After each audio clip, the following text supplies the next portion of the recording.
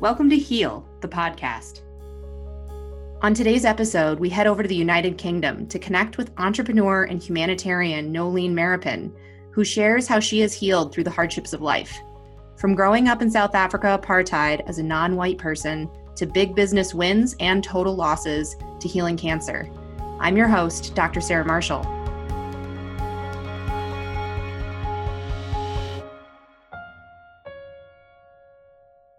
Nolene, thank you so much for being here. And like I shared, this is really just about us having a conversation and you getting an opportunity to share some of your story, particularly in the context of healing. My assertion is that healing has become a bit of a four-letter word in conventional medicine and even our life. Like, healing's messy. Healing's got tears and grief and skin rashes and discharges and all kinds of things that happen for people. And it's not a conversation I feel like a lot of people are talking about. We love to share the heroic results after we've been through the process. Yeah, but I'm really interested in getting to capture for some people, like, on the ground, what it was like when they were confronted with the challenge and going through it and coming out the other side. So thank you for being willing to give us a slice of your life and your heart. No problem at all. And what's really interesting about this and what you've just sort of the precursor to this that you've just laid out is that I'd been interviewing a few people regarding business success. And that's exactly what I'd said to them. I said what I really wanted them to share was the journey to it and sort of the low points and how they got past those lowest points and how they got through it, because it's always about, or very often nowadays, about the success story. Yeah. And how people have succeeded, and it's very similar. I think a lot of people who are going through the pain and are in the process of healing and overcoming, what they really need is to be able to reach out and see that there are other people in the same or similar position that they're in, and see that there's a way out of it. Because sometimes it's very hard to see beyond the point that you're at, and especially with social media now. Oh God, I know. Everyone's happy and excited, and everything great is going on, and people sort of post the best moments of their lives. And I say this with a caveat, because there are, of course, some people who share every aspect of their life and some people who sort of focus on the negative, and it's often the case that you don't get that balance, and you don't really see that people are sort of trialing their way through trials, really. And for me, it was very, very similar. My background, I'm from South Africa. I come from very sort of humble beginnings and didn't realize how humble they were until I left and sort of, moved on to other things and went to university and saw that people lived in a very different way. I always laugh about part of my upbringing and remembering very fondly how my older brother and I used to go out and find where the neighbors' chickens had laid their eggs so we could steal them for dinner because we didn't have any food. Oh my gosh. I know. So when I'm looking to work with people in business partnerships, I always forewarn them that I'm a thief. And oh my gosh, this just reminds me, I have to share a story. I don't know what we're going to turn this into, making it mean, but when I was a kid, when I was about 3, we had a gravel driveway, and we lived in the farmhouse that was the main house of the whole area, and it used to be just like that house and land, and then eventually the neighborhood grew up around it. Yeah. And we had this gravel driveway, and I apparently would go out and spend like an hour carefully choosing specific rocks out of the gravel driveway, and I would wash them and I would lay them in the sun and dry them. And then I would leave the yard and I would go to my neighbors and I'd sell them to my neighbors. And there was one day where like my mom couldn't find me. I just disappeared and I came back with like $1.36 in my pocket. And she's like, how did you do that?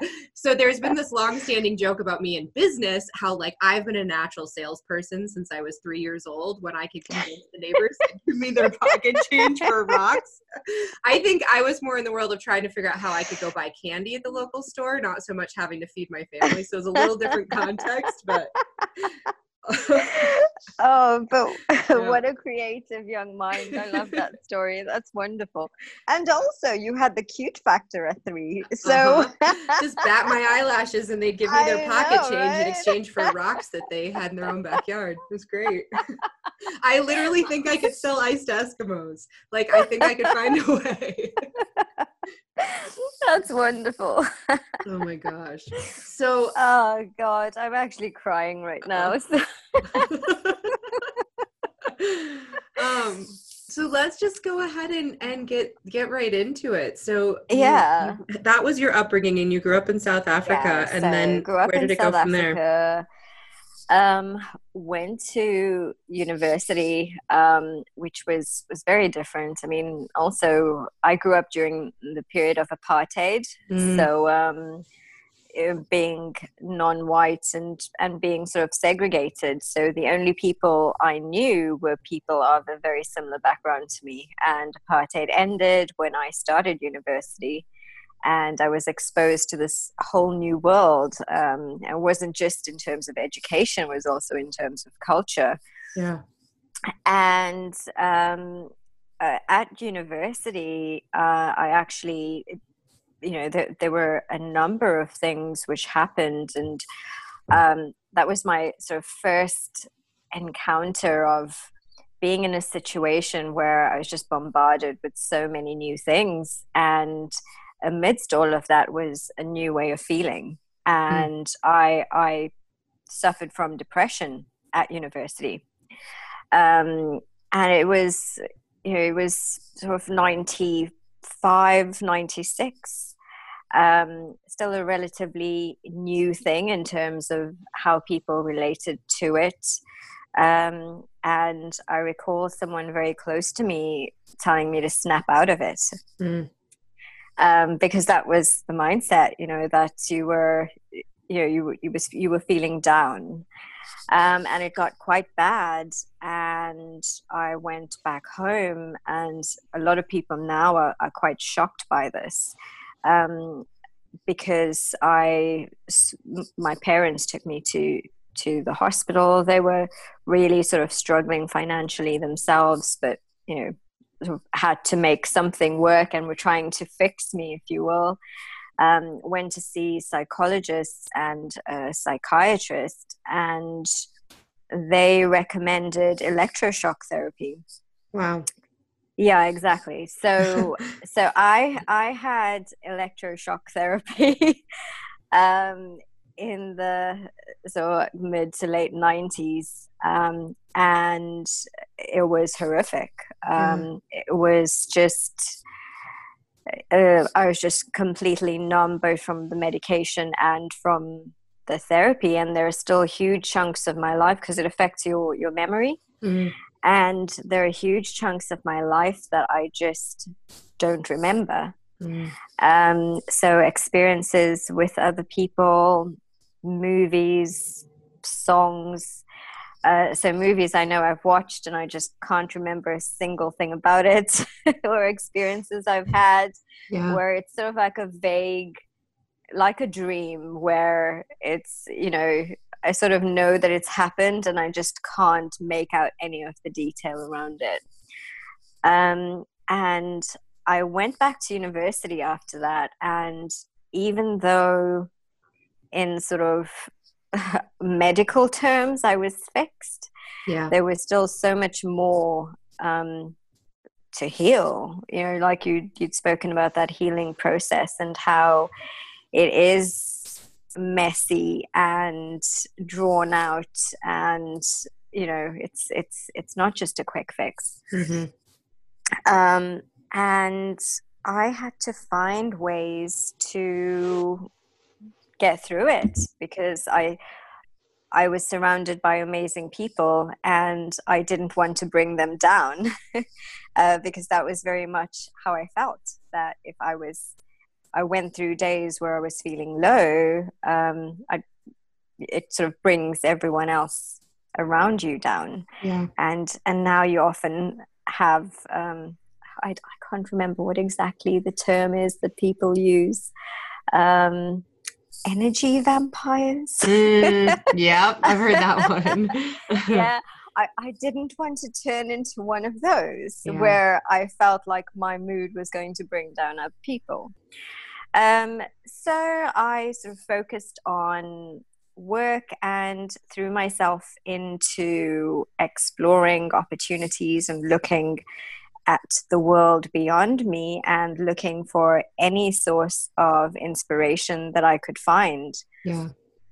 And it was really just living vicariously through not necessarily other people that I knew. So taking inspiration from people that I knew, but also looking beyond and looking at what was possible and reading about other people who'd experienced really difficult things in their lives and trials and had gotten beyond it, and focusing on that positive. And it really was every single day waking up and finding to start with just one positive thing and just one thing to be grateful for and one thing that was going right.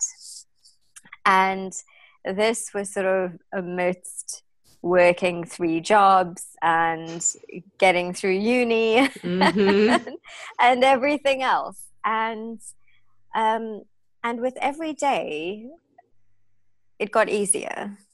So it got easier to find the positive things. And then one day I would just have a terrible day where it was, I just don't want to get out of bed.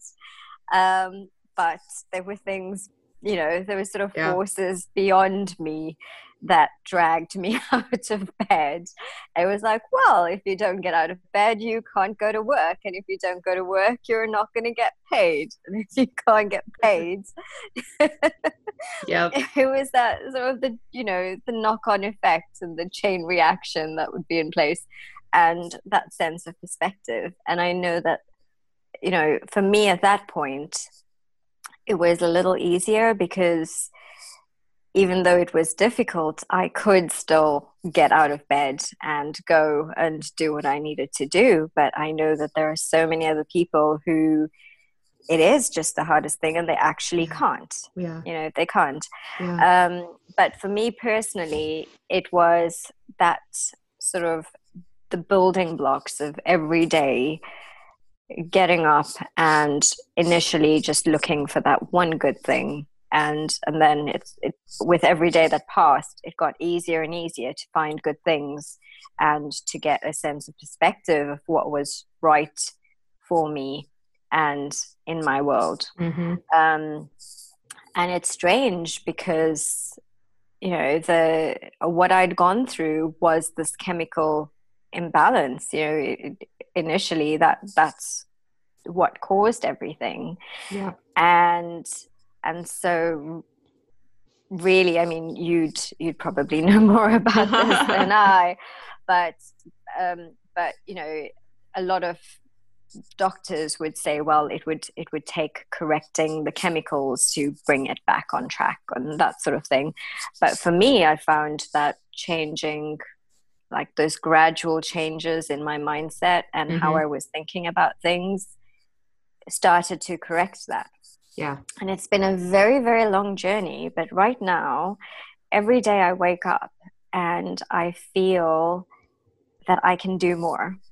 And I get up with the motivation and the excitement of being able to do more and accomplish more and make more of a difference. And if I think of myself back then, I would, especially at the outset when I had to go back home and when I went through the treatment, I would never have thought that it was possible to be who I am now. And if someone had said to me when I was, sort of lying in that dazed state after any of my treatments, like, and sort of showed me a video clip of what your was life. possible of my life. I would have said there's absolutely like no way in heaven or earth or anywhere else that would be possible. But yeah, so that was sort of my first healing experience and journey. I mean, I don't know. Is this sort of the type of thing you're looking for? Just please feel free to ask me whatever. I will. No, I mean, it absolutely is. And I'm going to ask a few more specifics of like in that. I mean, I got the mindset shift and I got, you got access to looking for something positive and gratitude. But you did mention that there were like books and things you read and some stories that guided you. Can you point to any of those? Like specifically what made the difference for you? Yeah, right now I really can't. I used to just well, not even that, but it wasn't like any specific book. I would like do searches, and it was back in the day when there wasn't internet, so you'd have to go to the library. If we can remember that far back. Yep.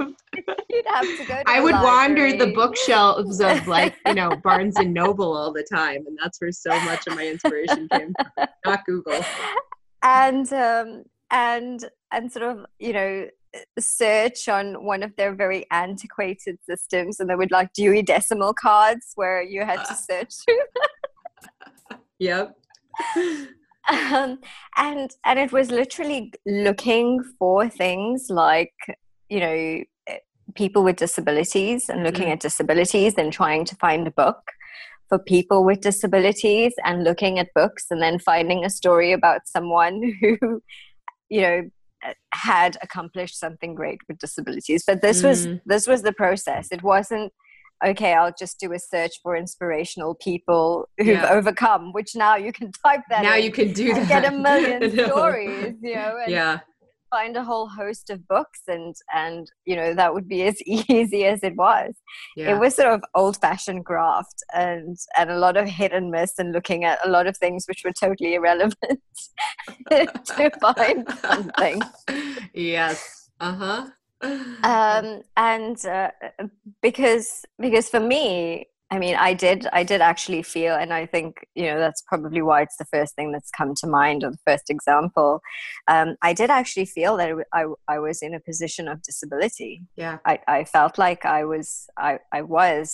wasn't able. Yeah. And, obviously not in the sort of traditional sense, but that's really how I felt. And those were the things that I looked for. And then there was inspiration, obviously, from the people that I was meeting and knew around me, and who'd sort of been through quite a lot in their lives, some just purely because of the way that South Africa and apartheid worked during that time. Yeah. But also just looking around, like you'd sort of walk down the street and there were street children who were sometimes just wanting money to buy glue so they could sniff it, but that too was a result of their circumstances and what they'd been driven to, but getting a sense of perspective on that. So there were a number of things. Some of it wasn't always easy to find. And some was just always in plain view. So awesome. Now it's a lot easier to find inspiration and those inspirational stories. And it's equally, I mean, I do find like I miss a little bit of that, the random serendipitous things that would find their way into my life that were unexpected. It's harder to do that because like I'm not going to Google for something I can't think of. I always end up searching for the things I think so you got to like listen differently. I do miss those days. I used to hang out in a bookstore and just like, for me, it was always the metaphysical, and spiritual healing, and then nutrition. I mean, I just like, I mean, of course I ended up as a naturopath because I just would live there. And that would be all the books I would read on, like Wayne Dyer and, you know, manifesting things you wanted in life, and Michael Dooley and manifesting change. And like, those were all my Bibles in college when I was going through things like that.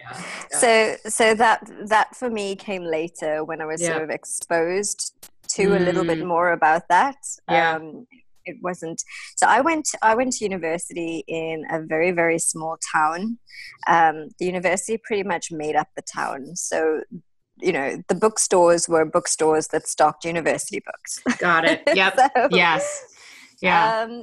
So it was sort of like a different type of experience, and even studying psychology, you know, it was back then, there were some things which considered fringe psychology. Yeah. You know, so the more you talked about like different, Wayne Dyer, for example, is not something that would have been covered, or, you know, is not a book that would have been stocked at the library. Yeah. And I became more exposed to those sorts of teachings, and now listen to a lot of the audio, and you can just put on YouTube, you know, do a search, put on YouTube, and it's amazing. But that came later on for me, okay. and that actually helped me quite a lot.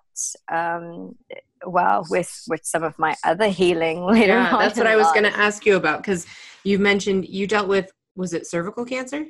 That's right. Yeah. Yeah. Tell me about that. So that was during quite a stressful period of my life.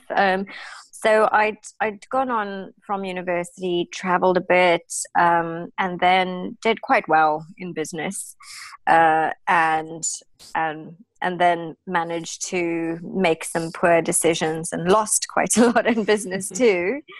And during that phase where I went through that, there were a number of things which happened, like, you know, losing practically everything overnight in business, and having some very bad news from home. My youngest brother was in a very serious car accident. He had severe brain damage. When he was in the accident, they had to induce a coma. He lost an eye, had a lot of trauma to his face. He was only 19 at the time. And so, you know, family were dealing with that. And I then was diagnosed with cervical cancer. And I went through this phase of just, you know, having to deal with the business stuff that was going on, what had happened with my brother, and then the diagnosis. And I made a decision not to tell my family about the diagnosis. I was living in a different country. By this time, I'd been away from South Africa for quite a long time, and so I spoke to the doctors. Thankfully, it was early stages. There was, you know, quite a good chance that with treatment it would be fine.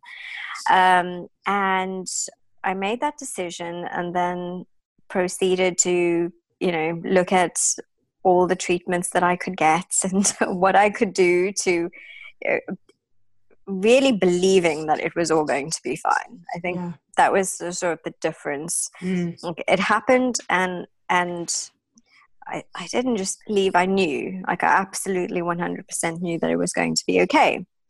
And made that decision and sort of went along in a very kind of practical way. I dealt with it in a very practical way.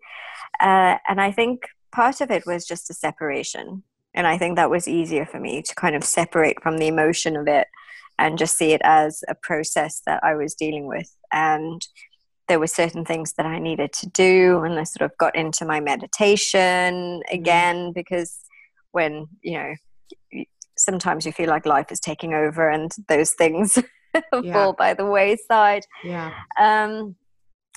looked at my eating patterns and what I was eating, tried to do things that, you know, I felt was going to manage my stress levels, and thought, okay, you know, I'm going to get this sorted. This is going to be okay.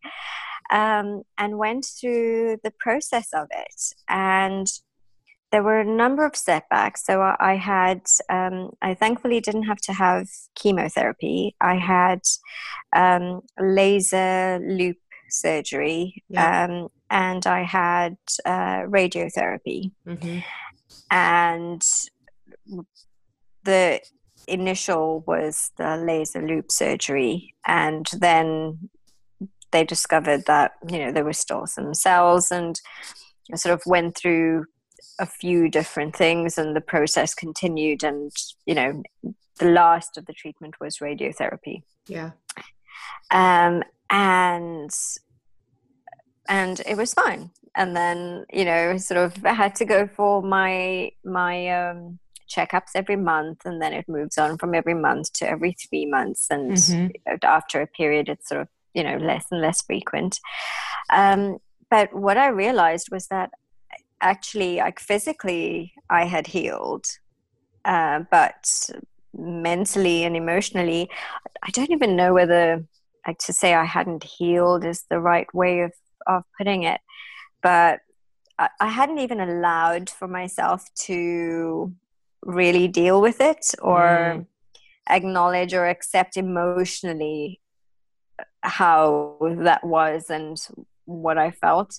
And around that time as well, it was just, you know, so many things.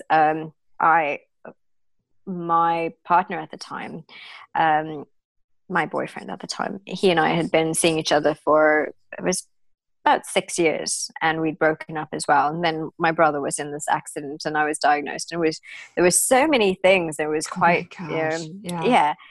And I just dealt with everything in a very practical way. Yeah.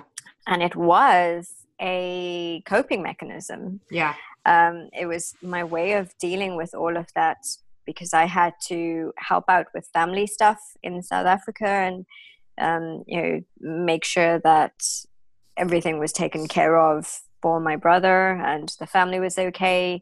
Had to figure out what was going to happen with the sort of parting of ways with the relationship, because we owned a house together. And then, you know, it was like, oh, cancer, you know, this is inconvenient. Totally. I can imagine you even, I mean, if it were me, I'd be like, cancer, I don't have time for this. Like, that is exactly it. And it was like, well, you know, it's going to be okay. I don't need to bother my family with this right now, you know, and I worked through all of it. So I was working. So when I had to have my treatment or whatever, I was booking it on for the Fridays. I would take the Monday off so that I had a long weekend, and I'd be back to it. And initially that was fine. Toward the end, I was exhausted, but it was just, okay, you know, just practically just get through this, you know, it was just a process. And it was only when it was all over that I started to feel, and I didn't even recognize it at the beginning. It was just like certain things would trigger a reaction in me. So, for example, when outside of my menstrual cycle there would be spotting or something like that, I would start panicking. Yeah. And it was sort of like my emotions and my head were disconnected. I was feeling these things, and just made no sense to me, because I shouldn't be afraid, because I was absolutely certain, like I knew absolutely 100% I'd be fine, and now I'm fine. And you know, why am I scared? Like, what am I scared of? Yeah. And I really had to take a step back and think through. And it was, you know, it seemed like I was an idiot. I had to treat myself like an idiot and really just stop and like retrace my steps and consider what it is. And afterward, it just seems obvious. Like right now, I'm talking to you, and it seems so obvious. But back then, it really wasn't. Like back then, it wasn't. I had to really think through what, why am I feeling this way? And initially, I didn't even identify the feeling as fear or panic or whatever. It was totally, there was a disconnect even to what was triggering it. And it took quite a lot of thinking through and dissecting and actually looking at things that had gone by, because a lot of it now is so sort of in the moment, in the present. Think about where you're at and what's going on. But for me, at that point in time, I actually had to think about what had gone on. Yeah. Because that was where it all came from. And I had to deal with that in order to move past it. And in order for my present to be okay again. Yeah. And, so for that part of my life, it was sort of a lot of going back and dissecting and figuring things out, and weirdly retrospectively allowing myself to feel something. Yeah. And it's a strange one, because I was going through this after I had already physically, I was okay. Yep. And so that was, that was quite an interesting journey for me, and it took quite a long time. Yeah. And it took quite a long time. Well, even now, I mean, now when things happen, I think I sort of I understand where it's coming from. Like, recent checks that I had to go for, and initially I had a call and I had to go back in because the cells weren't normal, so they've got to check again. But that doesn't necessarily mean anything's wrong. It's just that, they've been scarred, and so sometimes they pick up this. Yeah, exactly. Just the scar tissue. So recently when that's happened, I had the call and I felt the fear. And I accepted that, okay, this is natural and normal, and I know where this is coming from. And it was a lot easier to, sort of deal with it in the moment, and also recognize where that was coming from, and that, it's not a sign of weakness or not being able to deal or cope. Absolutely. It's just that I'm human. It's so good that you said it that way, because I think that I do see us breaking this conversation up, but I think this is kind of like the world according to Sarah Marshall. Mm-hmm. But, I don't know exactly the time frame, but I want to say pretty much since the advent of psychology, maybe I'll say about the last 100 years, probably a little bit further back, we've been pretty obsessed with studying the mind, how the mind works. Now we got into neuroscience at a level we've been like cracking open, understanding how the brain works in a way that we've never seen before. And there's all kinds of, forensic fingerprinting work that can be done with neuroscience and brain scans. And I mean, all kinds of incredible work has been done. And I think while we focused on that, there was a bit of bastardizing the emotions and like, they're no big deal. Oh, kids have emotions. Adults don't have emotions. Children cry when they get hurt. You should get over that by the time you're 12, and like in general, like we even kind of started talking about at the beginning about social media, the world that we live in is dominated by, it's the expectation that the normal state of being a human being is to be just happy and excited and lit up and positive all the time. And exactly. That's how it should be. And in my own journey, plus taking hundreds of people through their own physical and emotional healing process, the healthiest humans are the ones that have access to the full range and they don't get stuck anywhere.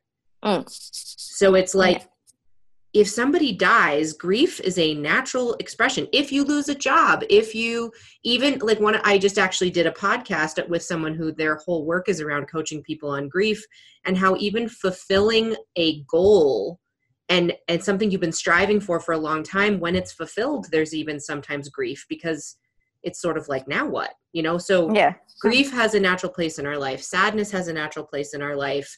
Despair has a natural place in our life, anger, all of these things, right? And we have a tendency to culturally and in ourselves think like, if I'm feeling any of these things, something's wrong, something's broken, I'm broken, something's wrong with me, this shouldn't be the way that it is. And as soon as we get into the shouldn't be, ironically, emotions stay stuck and we have to keep dealing with them. Like I've often said, it's emotion, energy in motion. And it's the allowing it to flow and allowing it to be released. That's where so much of our healing can come from.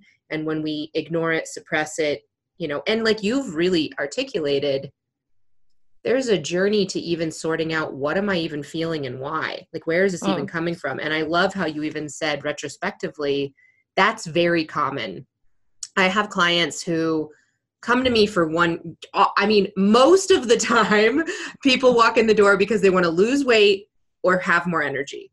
Like it's, I want to feel good and I want to look good. Like those are the main reasons, but then underneath that, there could be history of cancer or history of major, all kinds of major illnesses that's in their background that they're like, oh yeah, but I'm over that. I did it. I did the thing. My body's fine. But there can be all kinds of residual emotions, either from the actual treatments themselves. I mean, it's not like a small thing to go in and have LEEP surgery and, radiology and all of those kinds of things happening to us. And so then to go back and just make sure we fully have healed from that experience, not to mention whatever emotional things were going on before and during that we either didn't have the energy to process or we just didn't even know to do it at the time. So you've done an amazing job pointing to some of those things in your story that I see really commonly for people. They're like, why is this coming up now? It happened 8 years ago. You're like, because it's stuck in your body and it's going to stay there until you process it. Absolutely. Oh my goodness. There's this exercise that I learned to do, and I don't know if you've heard of it, but it's described as softening.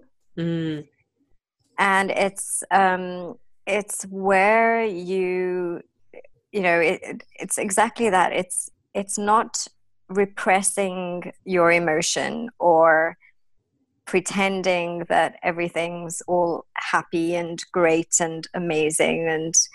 And there's a lot recently that's sort of with the law of attraction. Yeah. And feel happy, be happy. And if you're feeling a negative emotion, transmute it into a positive emotion and that sort of thing. But what softening is all about is actually sort of recognizing that you're feeling something and developing a sense of acceptance about it. So it's almost like stepping outside of yourself and seeing that emotion in you and recognizing and also feeling where it is in your body and just accepting that, that's there, I'm feeling this. And depending on how much time you want to spend on it, you can think about why you're feeling it and that sort of thing. But that recognition is so important. Yeah. And not suppressing it, because, well, for me personally, suppression has led to no good thing. And while you have personal experience, it's not personal to you. That happens across the board with all of us. Yeah. And, as I've explored, my journey's taken me from when I was a kid, I had asthma and a lot of immune system problems, and I utilized a lot of conventional medicine to literally save my life. Like I wouldn't be on this planet without rescue inhalers, breathing treatments, and antibiotics. So I'm eternally grateful that we have that. Then that led me to like, okay, well, but what do we do in between asthma attacks? Is there anything I can do to heal my lungs? And I discovered when I would swim in the wintertime, I'd get less asthma attacks because my body was physically stronger. And then that eventually led me to exploring. I was a chemistry major as my undergraduate. And my goodness. My whole background was like, well, in a chemical reaction, if you put the wrong products in under the wrong conditions, you get the wrong, products out. So like it made sense. So I'm like, well, nutrition, our body's a big giant chemistry set. So I started messing with my nutrition. If I put different things in, I get different results out. And then thus it continued on till naturopathic school and all of that. And I've been through homeopathic protocols and all kinds of high, nutrition protocols and cleanses and detoxes and fasts. Interestingly enough, 25 years later, I'm starting to explore shamanism and really deep levels of energy healing. And there's not a shamanic practice I've ever found that is like, you should just suppress that. Just hold on to that, right? Don't let that go, and even we look at meditation and, there's kind of the beginning levels of meditation of just sitting and being and quieting. But I actually had a meditation teacher who said, I want you to intentionally pick one of what he calls the 5 poisons. So it's anger, hatred, jealousy, now I'm not going to be able to remember them all, but things like that, right? And I want you to pick one. And in this meditation, I want you to intentionally go looking for it in your life. Where does anger show up? And then be with that. And like, he'd even talk about like turning up the volume on it, like get yourself worked up about it in order to then bring awareness to that, not just for the sake of it. So I think not only do we have, like you talked about in the law of attraction, so much around like, oh, well, it's okay if you have a negative emotion, just transmute it and turn it into a positive one. There's a whole nother side of the equation of allowing ourselves in meditation, in healing experiences, to actually go in deeper for the sake of releasing and processing these things that are in us. And for me, ironically, the more I've been willing to experience despair, the more access to joy and like ecstasy that I've gotten. It's on both sides. It's like I'm increasing my capacity to feel, period, in all directions. So I end up getting more of it from everywhere. And I think it's being able to kind of recognize it and like finding where it lives in you, rather than, just experiencing the emotion and it can become quite overwhelming. There's a more, like through some of the practices that you're talking about, there's a more directed way of almost sort of like facing it head on. And it's not about control, because I think us wanting to control everything in our lives and emotions and everything else leads to a lot of these issues. It's not about control. It's about that acknowledgement and awareness. And like you say, sort of like building up and amplifying it, is allowing yourself to experience it at its fullest and where it lives in your body and your mind, to be able to say, okay, so, that's who you are. That's where you are. And I see you. And letting it go. It's like, that's great. You're there. I see you. I see the role that you've played, but I don't need that anymore. Yeah. There's actually a tool that I got exposed to and I use with my clients a lot. There's a book, and I'll put the resources together after the podcast, but it's called The Power of Focusing. And it's literally the same process you're talking about of like getting quiet, going inside, noticing an emotion. And then you just kind of in your own intuitive mind's eye, ask the question, like, where in my body is this? And then you go there. And then what's the physical sensation? And you experience the physical sensation. And then what's the emotion behind the physical sensation? You can even go deeper into like, why am I having this? What do I need to do to heal? And you're like accessing this intuitive component of your body to communicate with you. And I've had clients that have gone and literally like talking to a friend at a coffee shop, had a conversation with their cancer and like dialogued, like, why are you here? And what what do I need to learn about this? And one of the clients that I worked with, she said that her experience was the cancer said, well, you told me to come. And she's like, what? Like, yeah. what? And what had happened was her brother had cancer, and she was at his bedside for 9 months. And in that process, she kept saying, this why should be you? me. This should be me. This should be me. Why you? This should be me. Mm-hmm. And her body went, okay. And it manifested. Now, you know, there's all kinds of background around that, but like, this is kind of the bullet points of it. And so when she actually got that communication, she was like, oh, yeah, no, I don't need to keep learning this. I got it. And it was like she could then complete and say, okay, now what do we need to do? Like another client of mine who had breast cancer, really young, in her 30s, she said it was like a bad roommate that I needed to sit down and say, I really love you, but you can't live here anymore. You got to go. And she talked about it that way. and like, that's so awesome, the way that you've connected to that kind of a process to get in touch with, and then to recognize the things where it's like, okay, thank you. And thank you for the lessons you've brought me, and you can go now. Like, it's time to release. Yeah. And I think it changes the relationship that you have with these emotions as well. Yeah. It's, you know, and we're talking about it, like you said, you know, as if they're bad roommates, but that's really what it is. Yeah. Totally. Yeah. Well, so now tell us a little bit about, like, where are you now in your journey?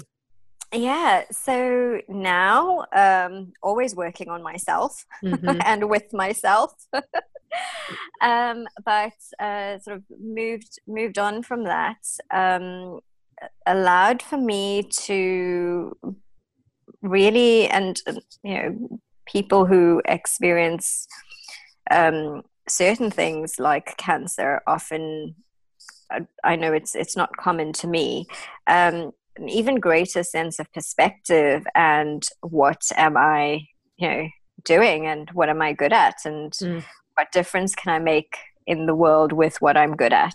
Yeah. And have sort of, I love business. It's my bag. I see things very, you know, clearly and easily, and what doesn't seem like work to me does seem like work to others. So, you know, that's a big passion of mine, and I've always really been driven by just this desire, and it is an innate drive. It's not something that I sort of have a choice over, wanting to make a positive difference in the life of others. Yeah. And wanting to do more in whichever way that I can. So as things currently are, I own a few businesses. I'm launching a couple more, working on a very cool project with one of the companies I'm one of the owners of, and it's a motorcycle company, which is quite fun. And we're looking at having a female-led range, so female designers, engineers, and that sort of thing, and consulting companies. So I work with a few companies each year and consult around strategy and operations. I own a perfume company. I'm launching an app which is called Daily Inspiration, which is more of a passion project, and profits will go to a community interest initiative that I've set up. So it goes toward helping community and non-profit projects. Yeah. And the app sends out inspirations in 5 areas of life each day, because sometimes I feel like you get a quote and it's a general quote, but sometimes your lack of motivation is about money or about spirituality or about your emotional state. So it sends out inspirations in 5 different areas of life every day.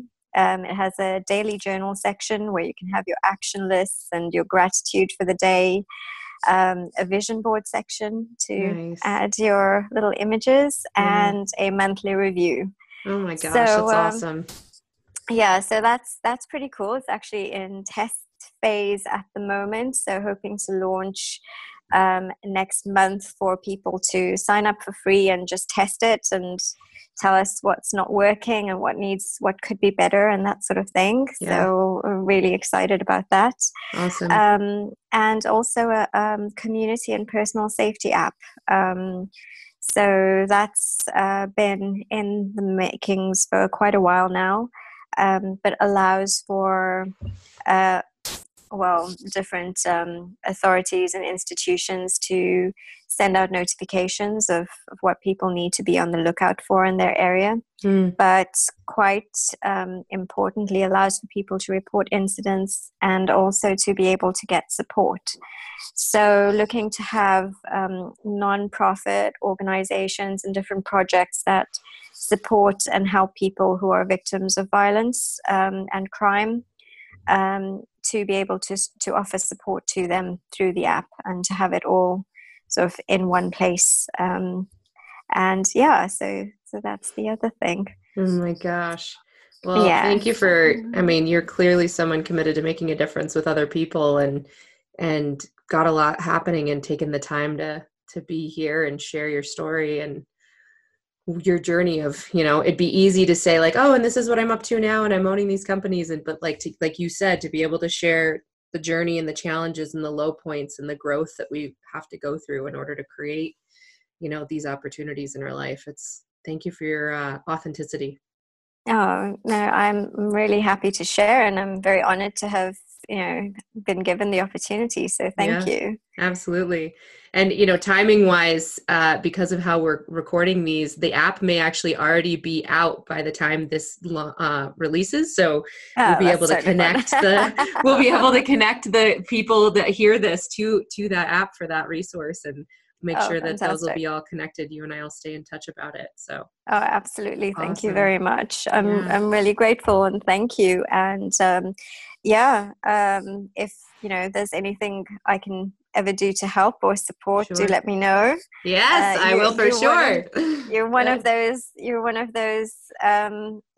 same souls who's out there to make a difference and is being very driven by something that's greater and beyond. So yeah, absolutely, anytime. Yeah, great. I similarly have that experience where I don't have much choice in the matter.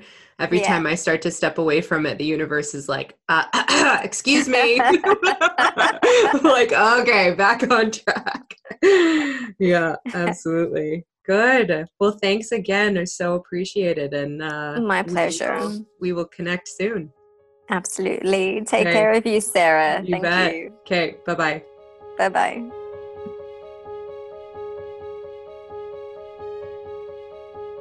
Thanks to today's guest, Nolene Maripin, for her laughter and love. You can learn more about finding your own healing by going to sarahmarshallnd.com or follow me on Instagram at sarahmarshallnd.